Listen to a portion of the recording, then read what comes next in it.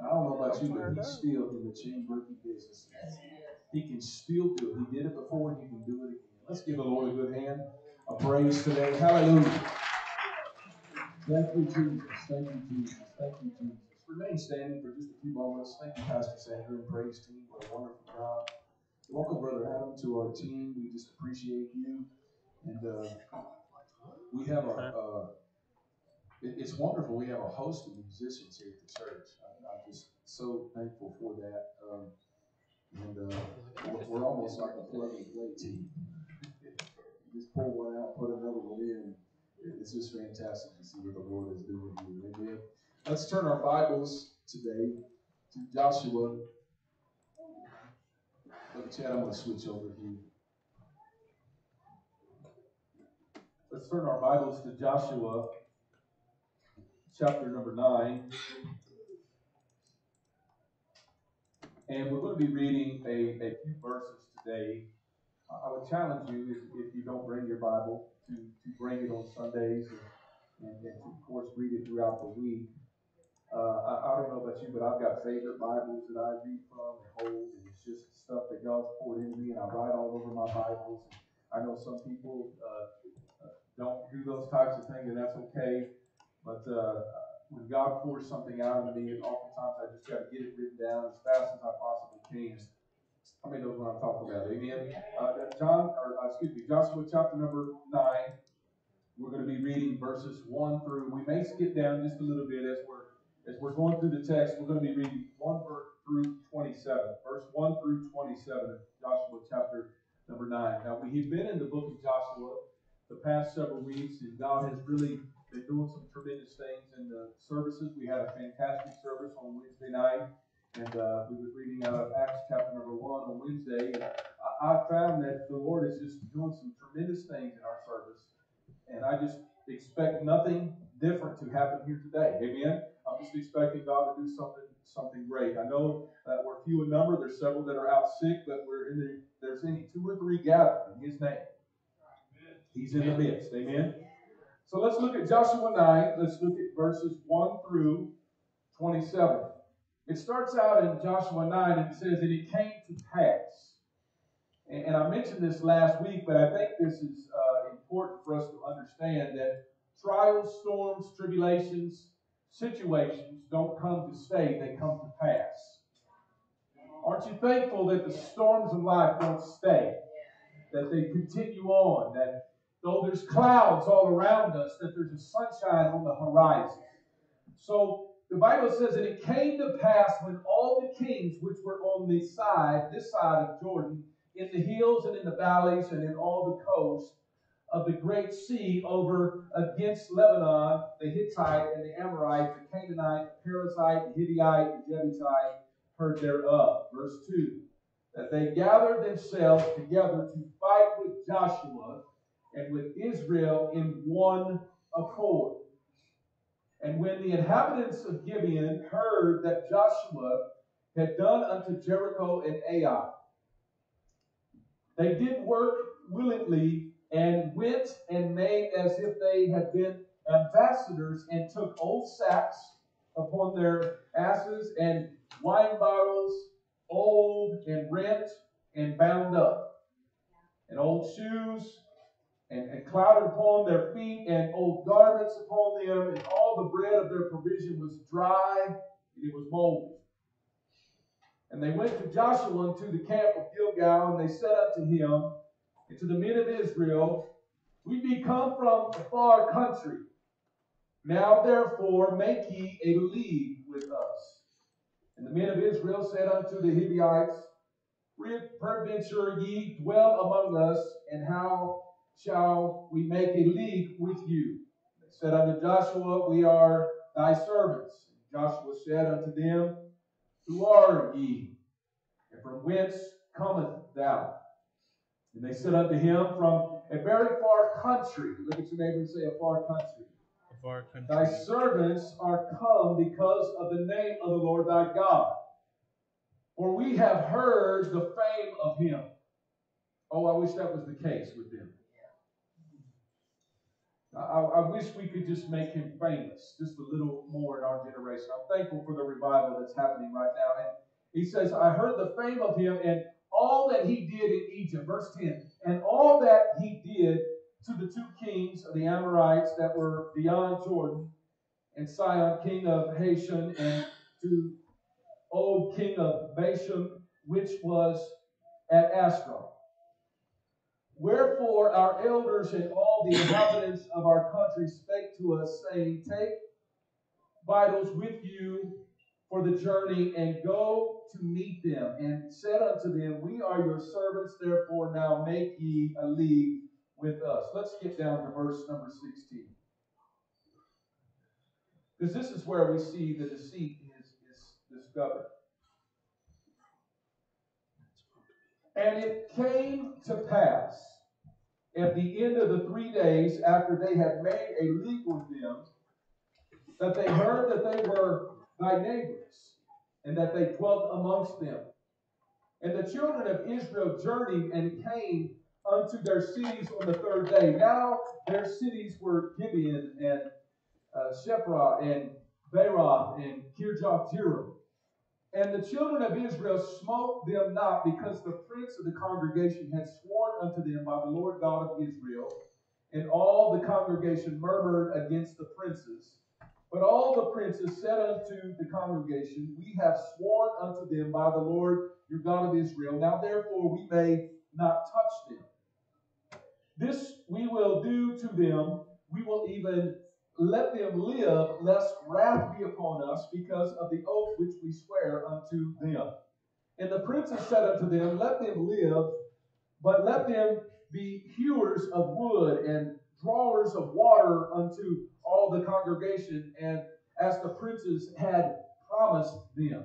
Let's move down to verse number 24. And they answered Joshua and said, because it was certainly told to thy servants how the Lord thy God commanded his servant Moses to give you all the land and to destroy all the inhabitants of the land from before you. Therefore, we were sore afraid of our lives because of you, and have done this thing. And now behold, we are in thine hand. It seeth good and right unto thee to do unto us do. And so did he unto them, and delivered them out of the hand of the children of Israel, that they slew them not. And Joshua made them that day hewers of wood, and drawers of water for the congregation, and of the altar of the Lord, even unto this day, the place which he had chose. I'll title the message today, simply taking notes, Too Close for Comfort. Too close for comfort. Let's bow our heads and pray and ask the Lord to lead us in this service. Father, we thank you today. We thank you for your word. We thank you, Lord, right now. And we pray that this word would find a lodging place in our heart. Would find a lodging place in our life and in our spirit today, we pray, oh Master. Lord, we love you. We appreciate you. We're just so thankful that all that you're doing right now. God, we just want to get in. We want to get in while the waters of trouble today. We want to experience everything that you have for us in this service today. And we ask these things in Jesus' name. You must increase, and I must decrease. And everybody in the church body said, amen. Just look at your neighbor and say, too close for comfort. You may be seated in the presence of the Lord. We have been in the book of Joshua over the past few weeks, and we've experienced victories, we've experienced defeat, and now we're endeavoring upon chapter number 9 today. I want to start out by just giving a little bit of an illustration. There are certain kinds of ants that have a passion for the sweet, granular substance that's given off by the caterpillar of a species of the large blue butterfly. They can come and they can become so addicted to it that they even seek out the supplier and carry him to their nest with delight. And in doing so, they unwittingly, here's the thing, they bring home an enemy in disguise. And because the caterpillar gorges himself exclusively on one kind of food, and that being ant larvae, usually such a threat to the colony would be repelled with great vigor. But the adults enjoy the taste, the secretions of the guest. So much so that they are oblivious to the fact that their young are being devoured in the process. The ants find out far too late that their enemy is too close for comfort. Look at your neighbor and say, too close for comfort. And as I read this story, and we are exegesing the text and we're moving forward chronologically and just allowing the Lord to deposit some things in our spirits, I read this story about these foolish ants, and I began to see a lot of similarities that we see in the story that we're reading about Joshua and the children of Israel in chapter number 9. In these verses, we see Israel becoming a little too cozy with their enemies. Okay? And after decisive victories we have seen at Jericho, we see victories at Ai, and after a special time of worship and recommitment to the law of God at Mount Ebal and the garrison, the people of Israel are preparing to march deeper into Canaan to claim the land that the Lord has given them. How many knows that there's a promised land on the horizon? But yet there's an enemy that's always in the midst of your promised land that's looking to try to deceive you and get you off track. Amen? So as I said, they are fresh from the victory. They are fresh off a victory at Ai. This is the second attempt. This time they followed God's rules and God's ways, and they found themselves in a place of victory.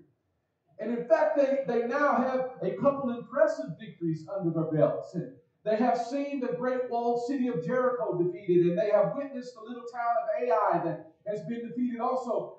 And before they can move forward to future victories, Israel must learn a valuable lesson about themselves and about the enemy that we face. How many knows that you got to know the enemy that's in your life?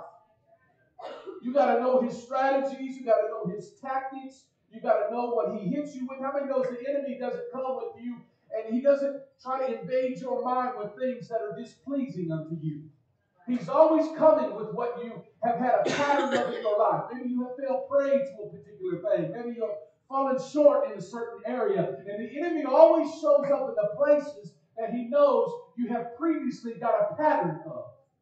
So he shows up in the life of in Joshua, and we see it in our own lives, and in the battles and the stories related to Israel's conquest of Canaan, we can see pictures of our lives as children of God as we struggle to obtain the victory in our own lives. Have you ever just felt like victory was a struggle?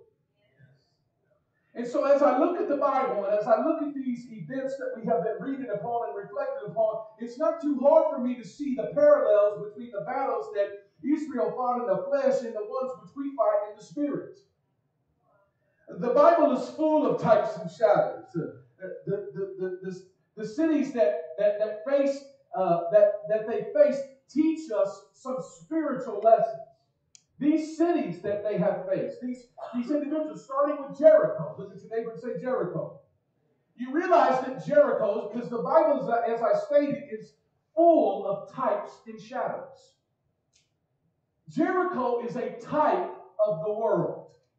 It's a type of the world. It was defeated, as you remember. How many knows the world is defeated? It's under the feet of the Lord Jesus Christ. And we have the promise of victory over the world as we walk with our Savior through this life. 1 John chapter number 5, verse number 4 reminds us, for whatsoever is born of God overcometh the world. And this is the victory that overcometh the world, even our faith. Our faith has to have a place, though. Our faith has to be in Jesus Christ.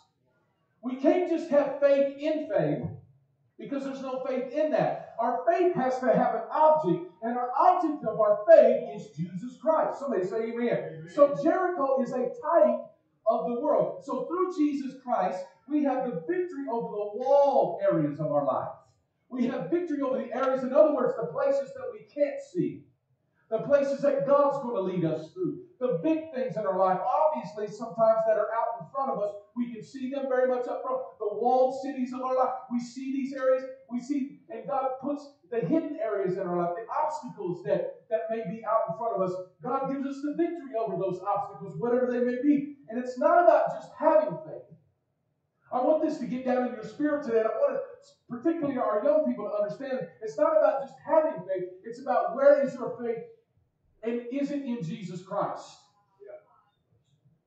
Where is the object of your faith? So, number one is Jericho is a type of this world. Number two, we see Ai, which is a type of the flesh. Look at your neighbor and say, the flesh. So it too, as we understand, was defeated. And we have this promise of victory over the flesh as we battle for the Lord Jesus Christ.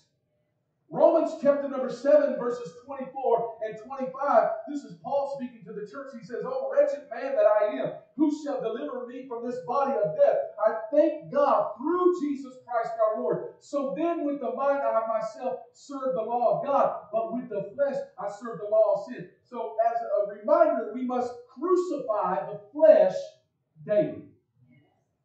Look at your neighbor and say daily. Paul said, I died daily.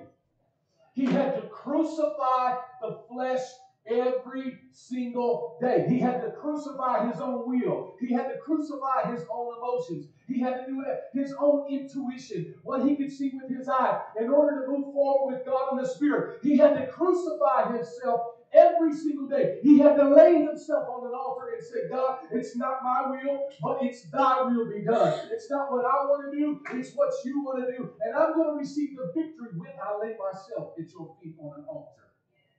So we see these places. We see Jericho, we see Ai, and number three, we find ourselves in a place called Gibeon. Look at your neighbor and say Gibeon. Gibeon. Gibeon is a type of the devil. Again, we're talking about types and shadows. This is a continuous battle that must be fought. How many knows you've got to continually fight the good fight of faith? That's what Paul told Timothy, fight. That word is a continuous fight. He was referring to Timothy and he said, you can't let down your guard at any given point. You can't lay down. You can't just go to sleep on the enemy. You can't just decide he's not going to wake up and get out of bed and torment you on the day to the day. You got to continually fight for and with and against your enemy.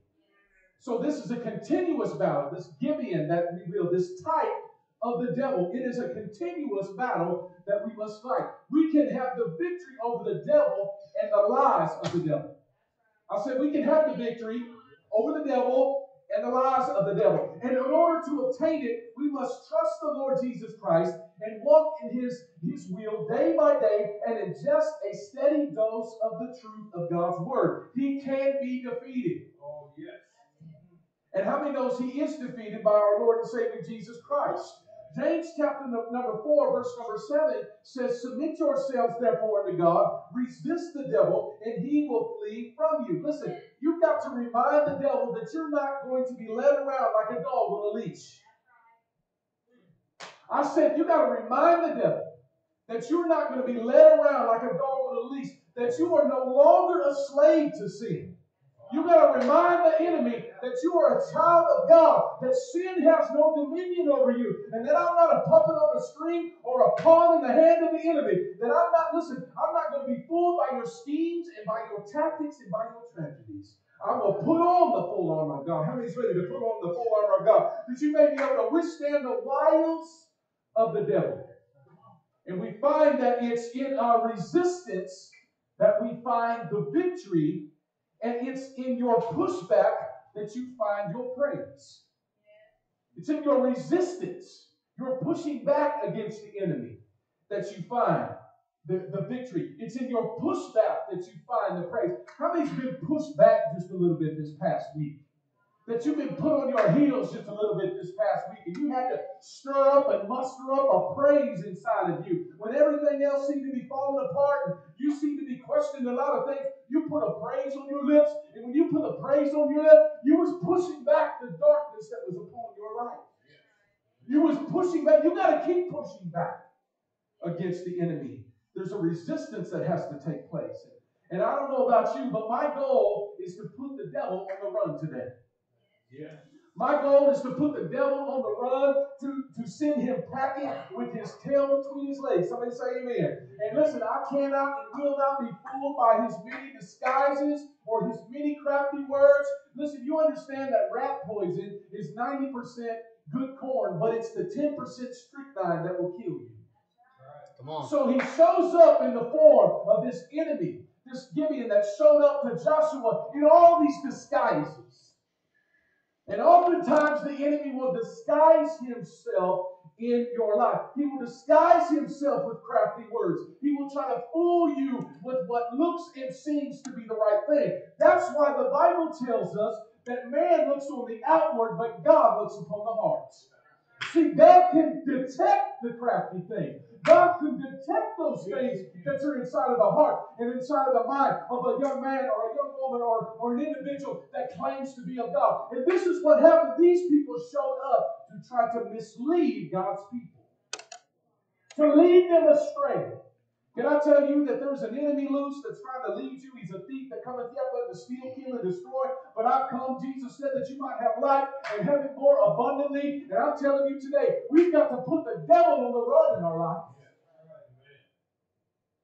And that's why it's important for the Spirit of God to be with us. How many knows that the devil walks around like a wolf in sheep's clothing?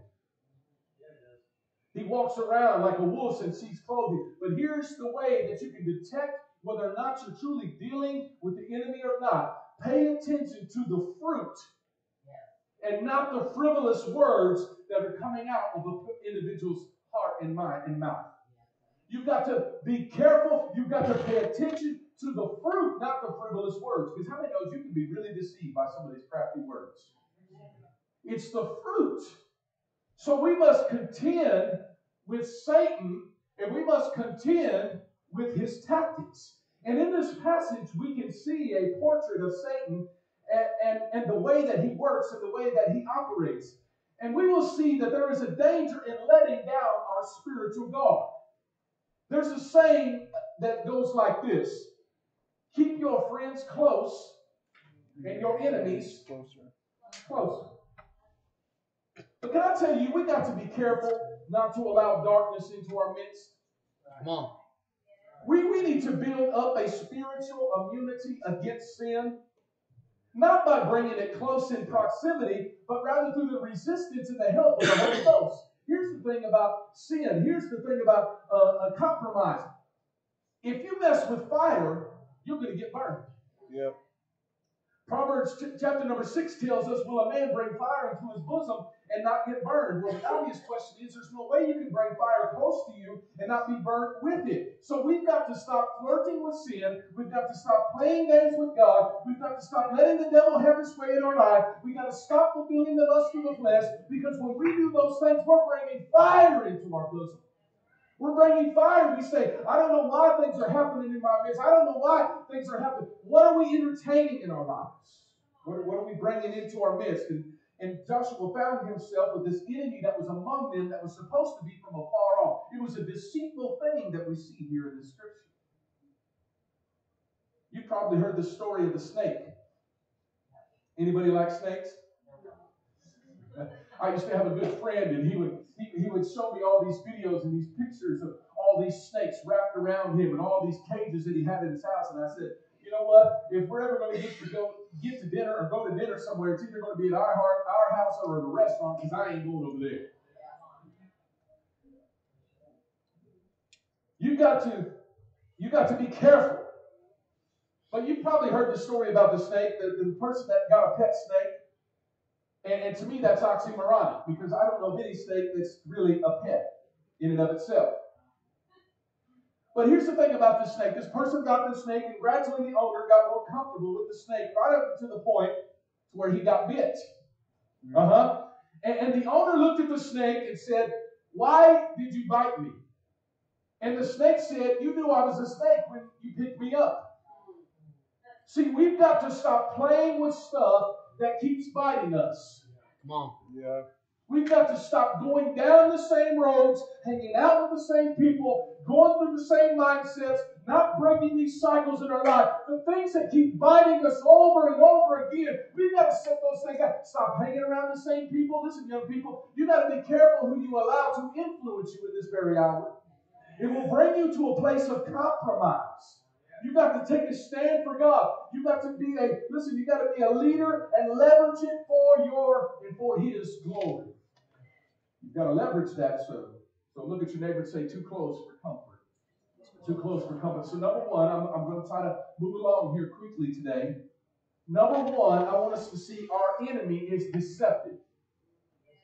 He is deceptive. When all the kings of Canaan heard what had happened to Ai and at Jericho, they joined forces, listen, to seek to defeat Israel.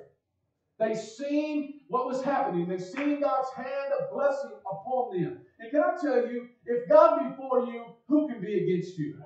People can line up for 10 miles long, but if God's with you, they will never be able to overcome you. But these enemies of Israel begin to line up, and they begin to join forces with each other in order to come forward with a common goal. Isn't it amazing how the devil's crowd will join up to fight God's people? I said the devil's crowd will join up to fight against God's people. So you have people that are of all walks of life and all talks of life and all different backgrounds and all sorts of different ways. They'll come together and they will fight against God's people. Just look at the way Jesus was treated by his enemies. The Pharisees and the Herodians, they hated one another, but they came together in one common effort of seeing Jesus put on the cross at Calvary. Another friendship was formed over the death of our Lord, which was formed between Herod Antipas, and you remember Pontius Pilate, where the Bible says that they were made friends that day for his sake being Jesus. They were previously enemies, but they had agreed by a common goal to destroy our Savior. If we walk with God, with the favor of God, then it will attract some enemies. If you begin and you keep walking with the Lord, it's going to attract some enemies. But I'm going to tell you today, keep walking. Keep moving forward. Keep fulfilling the will of God in your life. You've got to get grounded and rooted in the things of God. Listen, there's always going to be a fight. There's always going to be struggles, whether you serve God or you're in the world. There's always going to be issues in life. But I will tell you, I would rather fight with God on my side. When you look at the enemies of Israel in the Old Testament, they never won a battle when they came up against God's people, when God's people were following after Him and His directions thereof. They never lost a battle. And I'm here to tell you, you can't lose a battle with the Lord. But you will lose every battle without Him. And so we find that they're in a place and they have come together and they're trying to devise themselves. So he uses deceptive wiles. We'll see this about the enemy. When the Gibeonites heard that the Israelites were headed in their direction, they devised a scheme to trick Israel into making a peace treaty with them.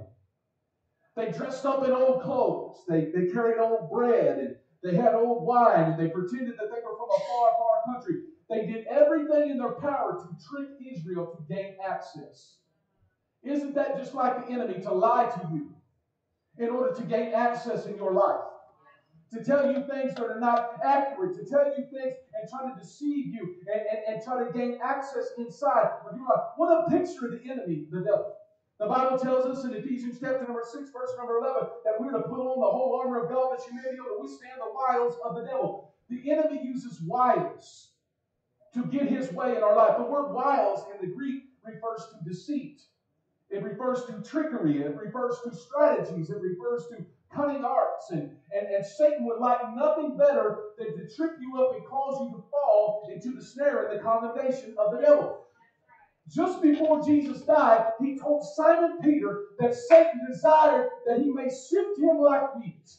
You remember the story in Luke chapter number 22, verses 31 and 32. We see that Satan wants to do the same to us today. He wants to sift God's people like wheat. Somebody said to me a while back, they said, I don't think the devil has much power. I don't think the devil has much power. The truth is, the devil does have some power, but we serve a God who has all power. Yeah. That's the difference. We serve a God who has all power. So the devil wants us to fall. He wants us to fail. He wants us to forego our calling, and he will not stop at anything to bring it to pass. We see in 1 Timothy chapter number 3 and verse number 7, he tells us that Satan uses snares to catch his prey. He will try to ensnare you. So Satan uses deceptive wiles, just like the people of Gibeon did. How many knows the devil is a liar and the father of lies? You can't play around in the enemy's territory. You can't allow him access in any portion of your life and think there's not going to become a lie out of that thing. When the enemy is lying, when people are lying, when people are saying things that are lies, they're being used by the devil. They're being used by the enemy of our soul. So he uses deceptive wares. The Gibeonites had taken every step possible to deceive Israel into believing that they were from a far country. They carried old sacks on their donkeys. They had broken and bound up old wineskins. They had patched up shoes. They had shabby clothing and even some moldy bread. The entire aim was to trick Israel. And the Bible says man looks, as we said, on the outward, but God looks on the heart. I used to use a strategy when I was a manager for a number of years. I was a manager over a print management company, and I was the director of operations, and I held several different titles there. I was head over the production team. I was head over the research and development. I was head over the testing portion of it, the shipping and receiving area. I was over a portion of the service department, and I was also in a portion of sales as well. So I had many different titles. So I would hire people on occasion. And what I used to do is I would allow a person to come in. I would call them on the phone, hey, come in for an interview at this particular time. Now, the first step we always know is to show up on time, right? And what you'll usually always see also in the interview process is somebody's always putting on their best threads. They got their best clothes on, they got on their suit, they got on their nice polo shirt, they've got on a dress, and they're showing up, they're looking all good, they're smelling all good, they did their hair, they shaved that morning, they brushed their teeth, they did all of those wondrous things, and they come into the interview. But there come a point when I would let them, because I would walk around and I would talk about the positions that were available and that were open, and I would walk them through the complex, and we would talk about many things, and we would talk about family, and we would talk about the job, and we would talk about the requirements, and we would talk about the benefit package, we would talk about the salaries, we would talk about, but there came a point in the conversation that I would see them getting real relaxed. And I would allow this to happen, so I would keep talking. I would keep moving, and I don't have trouble with talking to people. Now, I don't know if you know that or not, but I don't have, and I'm never at a loss for words. So I would just keep going and walking through the place, and all of a sudden, because I'm looking for chemistry, Brother Adam, I'm looking for, is this person going to fit our makeup here at this complex? Is this person going to be a troublemaker? Is this person going to cause problems? Is this person going to cause issues? And oftentimes, you'll start to see people eventually let down their guard. And in the process, I would be able to detect whether or not this person was going to be a good fit for us or not. And you realize one thing, that sometimes what they came in wearing lipstick and makeup and a suit and tie wasn't always what was behind the scenes.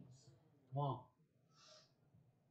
And that's where Joshua's at. He's realizing that he's had an enemy that has infiltrated the camp, that is trying to use the voice of God, trying to say, we're from a far-off country. We don't know much about you, but we would like to build an alliance with you. Be careful not knowing a lot about people, but building alliances. Be careful about knowing not a lot of history about somebody, but building alliances. And so the devil came and he entered and he infiltrated the camp. So when the devil comes against you, he will not do so in a red suit and with pointed horns and a pointed tail, you understand?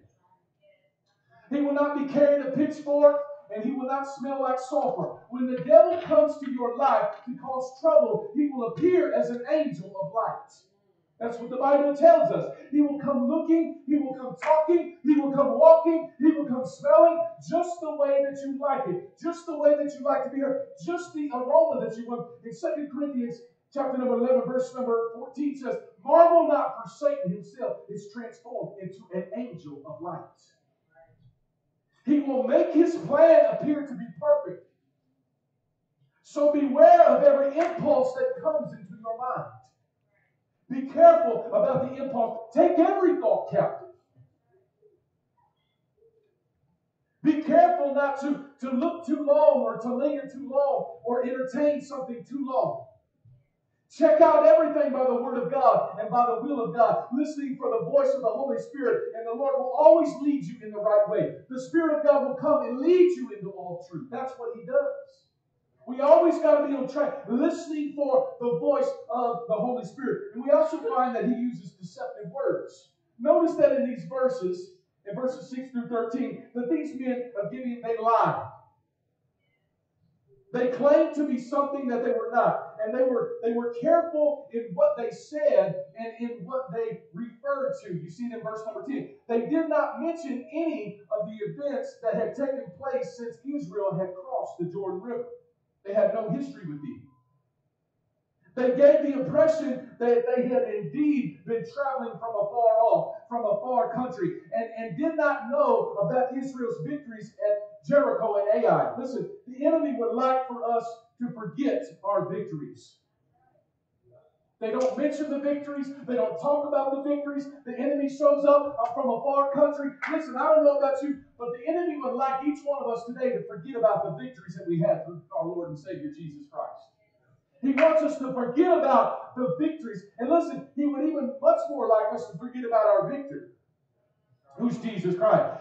Listen, you don't have to throw a hate party against the enemy, but you need to distance yourself from what is trying to bring down your destiny.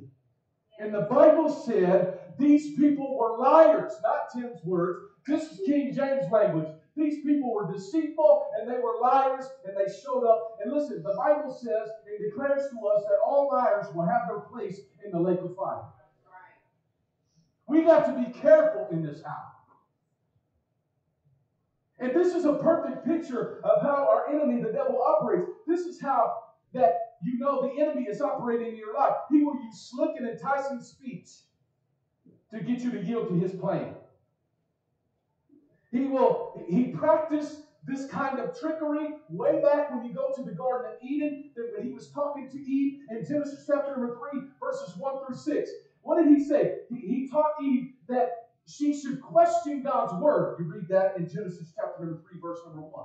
To question. He wants to put a question mark in your mind against God's word. He also taught Eve, this being the enemy, that God did not really mean what he said. You'll see that in verse number 3. Did not God say? He taught Eve that God was keeping his best blessing for himself, that he was holding out on her. And oftentimes that's what the enemy will try to tell us. You know what? God's just kind of holding out on you and all this sort of, why don't you just go ahead and preemptively jump into it? Why don't you just go ahead and move forward with this thing? And sometimes we forego the blessings of God, like we see in Ai, when Achan jumped the gun. God 3 days later let the children of Israel go in there and take in the spoils of the land, but he was quick to move before God said do it. See, there's a time and season, as Solomon said, for everything under the sun. There's a time, and we have to be aware of this, so we got to understand we have an enemy who is very destructive, and he will try to move and operate in our midst. And here's the thing. The devil will give away every reason in the world to justify the things that he wants you to do. He will fill your ears with justification. Well, you know, you really need money, so it's okay to go ahead and steal that. You know, they won't really know the truth, so go ahead and bend it just a little bit. You know, we call them white lies. Just bend the truth just a little bit. He'll get you to do things in little fashions, little ways. It's little foxes, as we mentioned last week, that will destroy the life. It's the little thing, and the enemy will start off with something very small, and he's got something bigger on the horizon. Yeah. So then when you have followed him and you followed with his plan, and are out of God's will, and you're in trouble and you are in dismay, he will discard you. Here's the thing about the enemy. He will discard you like a piece of trash and leave you to rot in your sins. He will bring condemnation on you. You'll have this sense of guilt that flows through your mind and your spirit. You can't get over it. How can God forgive me now? I've messed things up. And you've got to listen. You've got to be careful what voice you're listening to. You've got to be careful what you're listening to today. And there's times when you've got to just put on your spiritual earplugs. Now, I don't have any here today, but I wish I did. I wish I had some big earmuffs.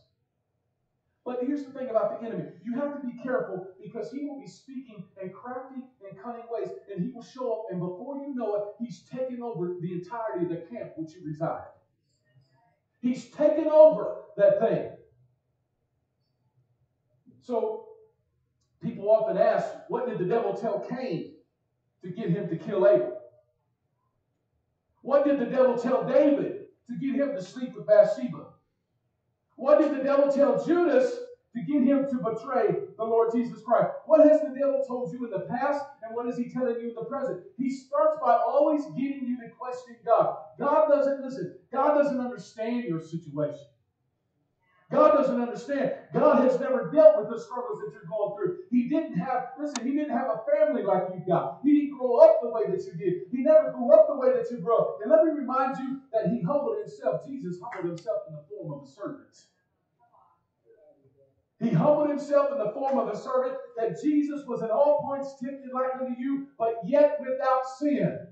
Jesus will not condone, he will not coddle, and he will not connect with your sin. His desire is to cast it as far as that he can, as the east is to the west, to bring you to a place of victory. Victory is not the absence of trouble, but the presence of the Savior that walks with you through the struggle. And that's what I'm looking at. I don't know about you, but I want to be and live in a place of victory today. You say, Pastor, how do you really know? Listen, I'll tell you something. We don't need to put our finger in people's face. Listen, over time, people will eventually give away who they are and their motives thereof.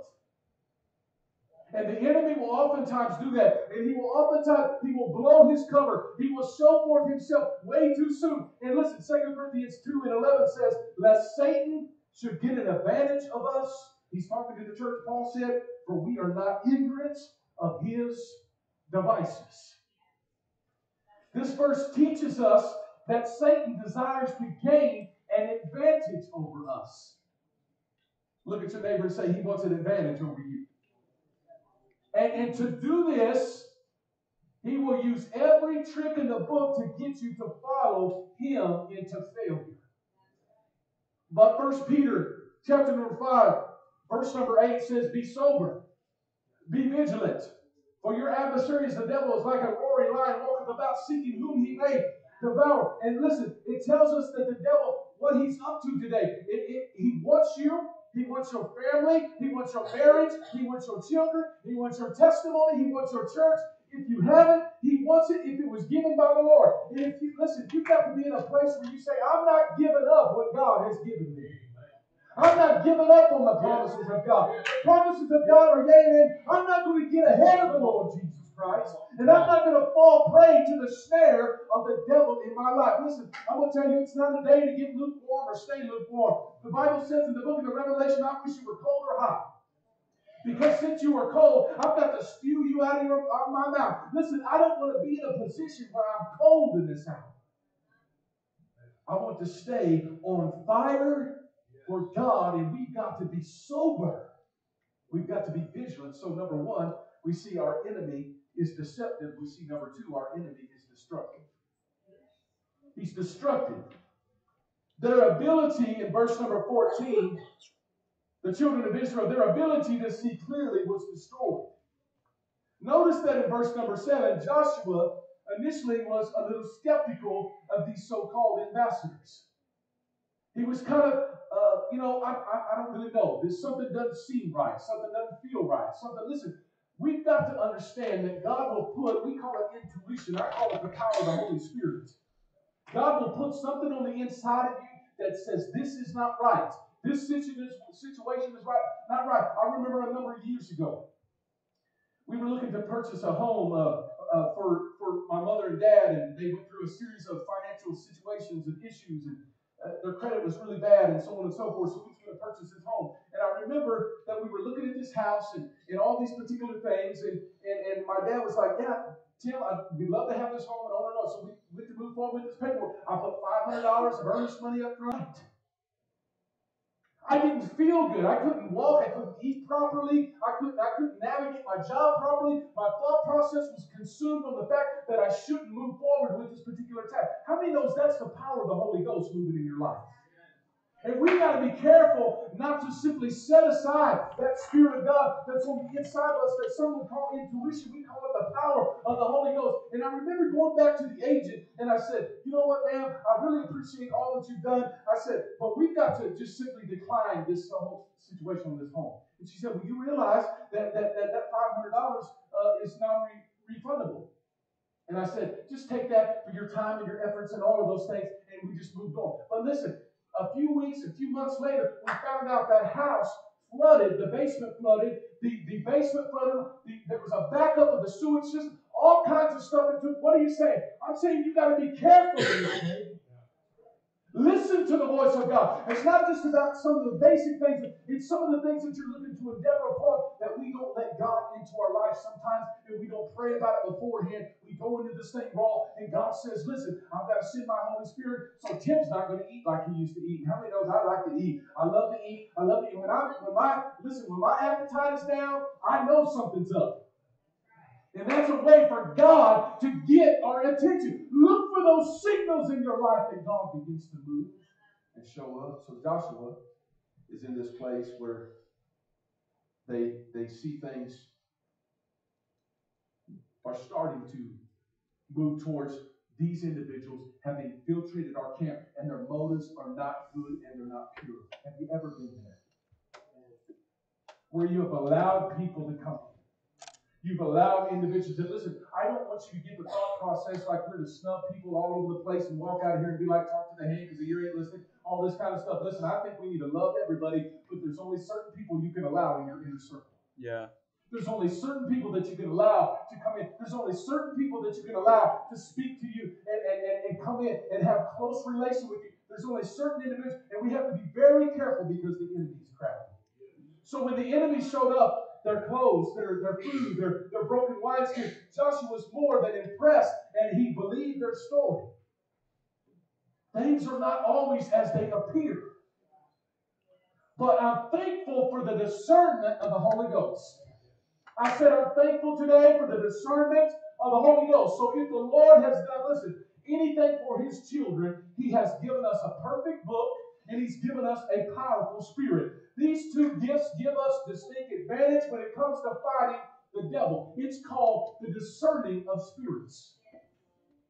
We've got to discern what is happening.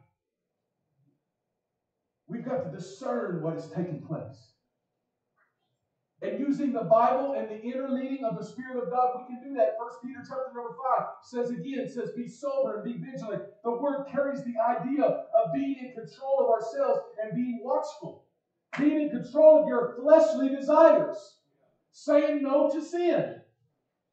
I'm not going to do that. I often tell our young people, I'm like, you've got to cover your eye gates, your ear gates. You've got to cover all the gates in your life. When you start to look and gaze upon a thing, that's what happened with David. He began to gaze upon Bathsheba, fell into that particular sin. And listen, when God's saying, stop looking, stop hearing, stop listening to that, we've got to listen to the voice of God. Because we don't know where. It may start out small, but it ends up being something great in our lives. So these words carry the idea, sober and vigilant, they carry the idea of being in control of ourselves and being watchful. You do not have to fall for everything that the devil tells you. You don't have to fall for the trick. He is a liar and he's a father of lies. We do not have to fall into his traps. And I don't have to be the devil's taskmaster or talebearer. I'm a child of God. We are children of God. I don't have to be the devil's taskmaster. I don't have to be the devil's talebearer.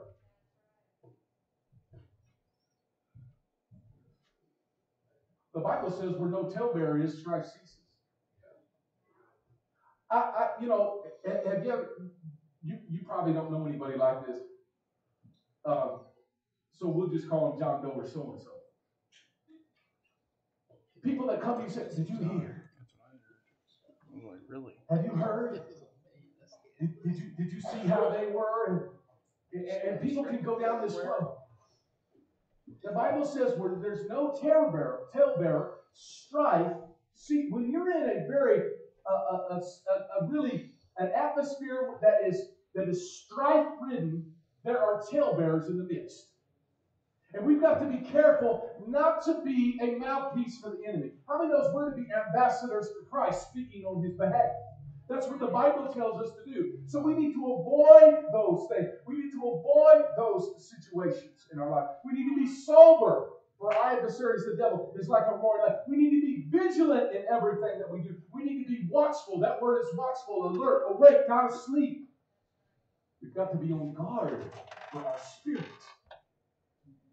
So when your spiritual vision gets dimmed through neglect of the Word of God and prayer, you are susceptible to the tricks and the traps of the enemy. And it is impossible to have the victory over him, being the enemy, when we neglect the very things that are designed to make us strong. Amen? So the Bible tells us in Ephesians chapter number 4, verse number 27, that we are not to give place to the devil. Don't give him even one little bit of a spot. Don't give him, listen, the word refers to a beachhead, okay? If we give the devil room in our lives to attack us, you can count on the fact that he'll show up and he will attack. He will set up shop. He will do his plan. He will do his work, and he will ultimately take over. We must always be on guard and avoid the attacks of the enemy. Don't even so much as allow him to have a foot in the door. My daddy, I remember when I was a teenager.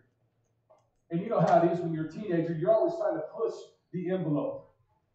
Right? Anybody know what I'm talking about? Yeah. You're always trying to push the parameters.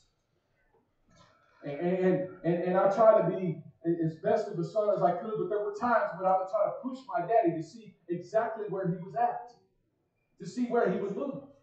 And I would show up sometimes late at night, he would say be home by 10, and I would show up at 10:15. And I would think to myself, well, the lights are all out, Daddy must be asleep. Can I tell you, when I showed up and when I walked in the front door, he was sitting in the dining room in his robe in the dark, waiting on me. And I remember him telling me this one time, and he said, Tim, I give you an inch and you take a mile every single time. How many's ever heard that before? How many realizes if you give the devil one single inch in your life, he will take a mile every single time. We've got to be careful. We've got to be sober and vigilant in this very hour. So we see here that their ability to seek counsel was very much destroyed. Notice that Israel ate with the Gibeonites and did not even take the matter to the Lord in prayer. And again, that's always our first problem, is when we don't pray about the situation. I don't mind praying for somebody. But my first question typically is always, are you praying about the situation? So the children of Israel, they did not pray. They began to break bread together, and they entered into this relationship that the Lord said was unforbiddable for them. So they entered into this relationship, and we find out they get out of the will of God in a very short second of time. And listen, it doesn't take long to get outside of God's will. Yeah. God's will is that we will seek his face and that we will give him time to give us the answer. Look at your neighbor and say, don't be too quick. Don't be too quick. We've got to seek the Lord. We've got to seek his face. We've got to enter into a time of prayer, get alone in our closet somewhere, and let God begin to speak to us. And we've got to ask ourselves, what did the Lord say? What did Exodus chapter number 14 and 13 say? It says, stand still and see the salvation of the Lord. How many's ever seen the salvation of the Lord come upon your house? Whether it be literally through the salvation, through the blood of our Lord and Savior Jesus Christ, or literally saved you in a situation.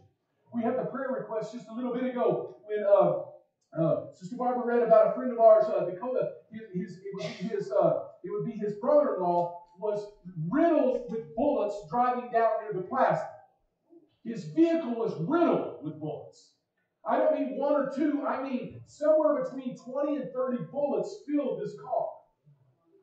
And one of the bullets hit his spine. He had a steel rod in his spine when he was an 18-year-old teenager where his head was nearly severed off at the core.